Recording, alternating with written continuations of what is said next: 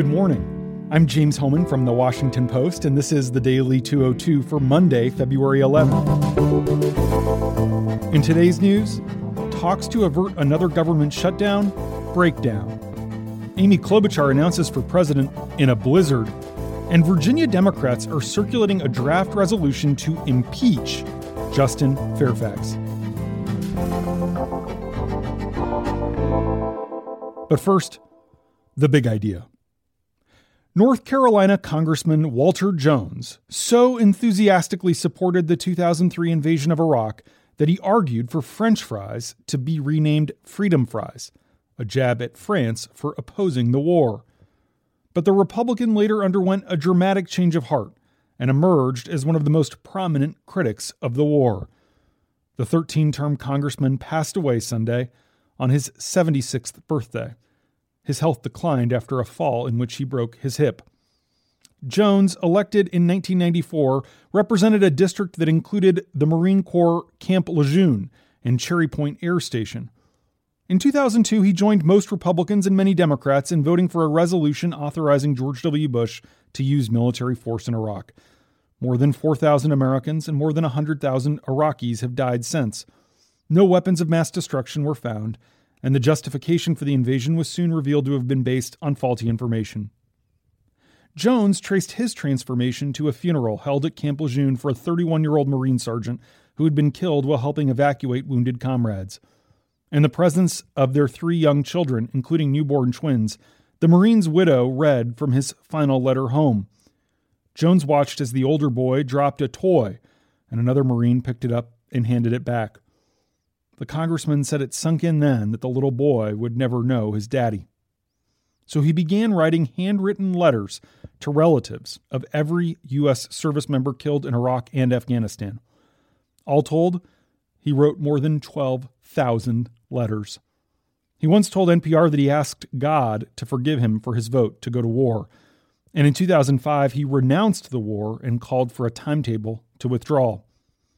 Jones also hung posters displaying the faces of the war dead along the hallway leading to his office on Capitol Hill.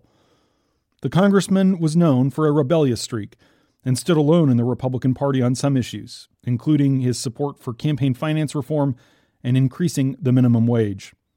In 2012, in response, House GOP leaders stripped him of his position on the Financial Services Committee. But while some considered him a gadfly, most viewed him as a principled legislator, including many of his constituents, who continually returned him to office despite well-funded challenges from the party establishment. And that's the big idea. Here are 3 other headlines that should be on your radar. Number 1, the risk of a second government shutdown at the end of this week increased after bipartisan negotiations fell apart over the weekend. President Trump's border wall demands, which precipitated the record-long 35-day shutdown that ended late last month, were a secondary issue in the impasse that developed this weekend.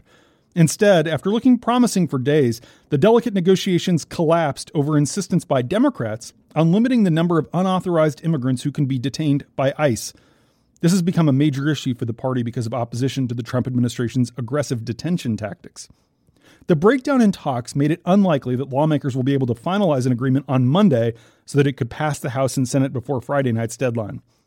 That stalemate leaves the path to keeping the government open unclear.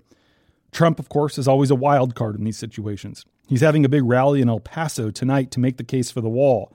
Lawmakers had been trading offers over how much money could go to barriers along the U.S.-Mexico border. They were looking at somewhere between $1.3 billion and $2 billion, still far short of the $5.7 billion Trump has demanded. Another funding lapse could affect many Americans within days, because one of the agencies that would go unfunded during the shutdown is the Internal Revenue Service, which is processing tax returns for millions of people. Number 2, Minnesota Senator Amy Klobuchar became the latest Democrat to enter the 2020 presidential field on Sunday afternoon. She held a rally at a park on the banks of the Mississippi River, near the site of a 2007 bridge collapse that killed 13 people and injured scores more. The bridge was quickly rebuilt in 2008 after politicians, including the senator, came together to expedite the construction process. The intended takeaway of its role as the emotional heart of her speech: Klobuchar is someone who will get things done. Her entry into the race came at an event during which the candidate and hundreds of supporters were pelted by relentless snow. She sought to use that, too, to define her candidacy. She said snow won't stop her because she's got grit.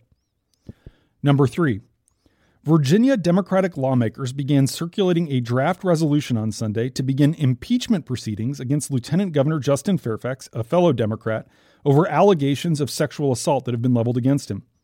Fairfax has fended off calls from the state Democratic Party and some state and national lawmakers to resign after 2 women publicly came forward last week to accuse him of sexual assault. Vanessa Tyson accused Fairfax of sexually assaulting her in 2004 at the Democratic National Convention in Boston. Meredith Watson on Friday accused Fairfax of assaulting her in 2000 while they were undergrads at Duke University. Fairfax says the encounters were consensual and has blasted the allegations as part of a smear campaign against him. He has said repeatedly that he will not step down and wants the FBI or others to investigate the accusations. A vote on the draft resolution, which could come as soon as Tuesday, would direct the House Committee for Courts of Justice to hold hearings on the allegations against him. Such an investigation would be the precursor to a committee recommendation for impeachment and then, eventually, a vote of the full House. Any attempt to impeach Fairfax, though, appears unprecedented. There has been no impeachment of an elected official in Virginia in modern times. And that's the Daily 202 for Monday, February 11th. Thanks for listening. I'm James Hellman. I'll talk to you tomorrow.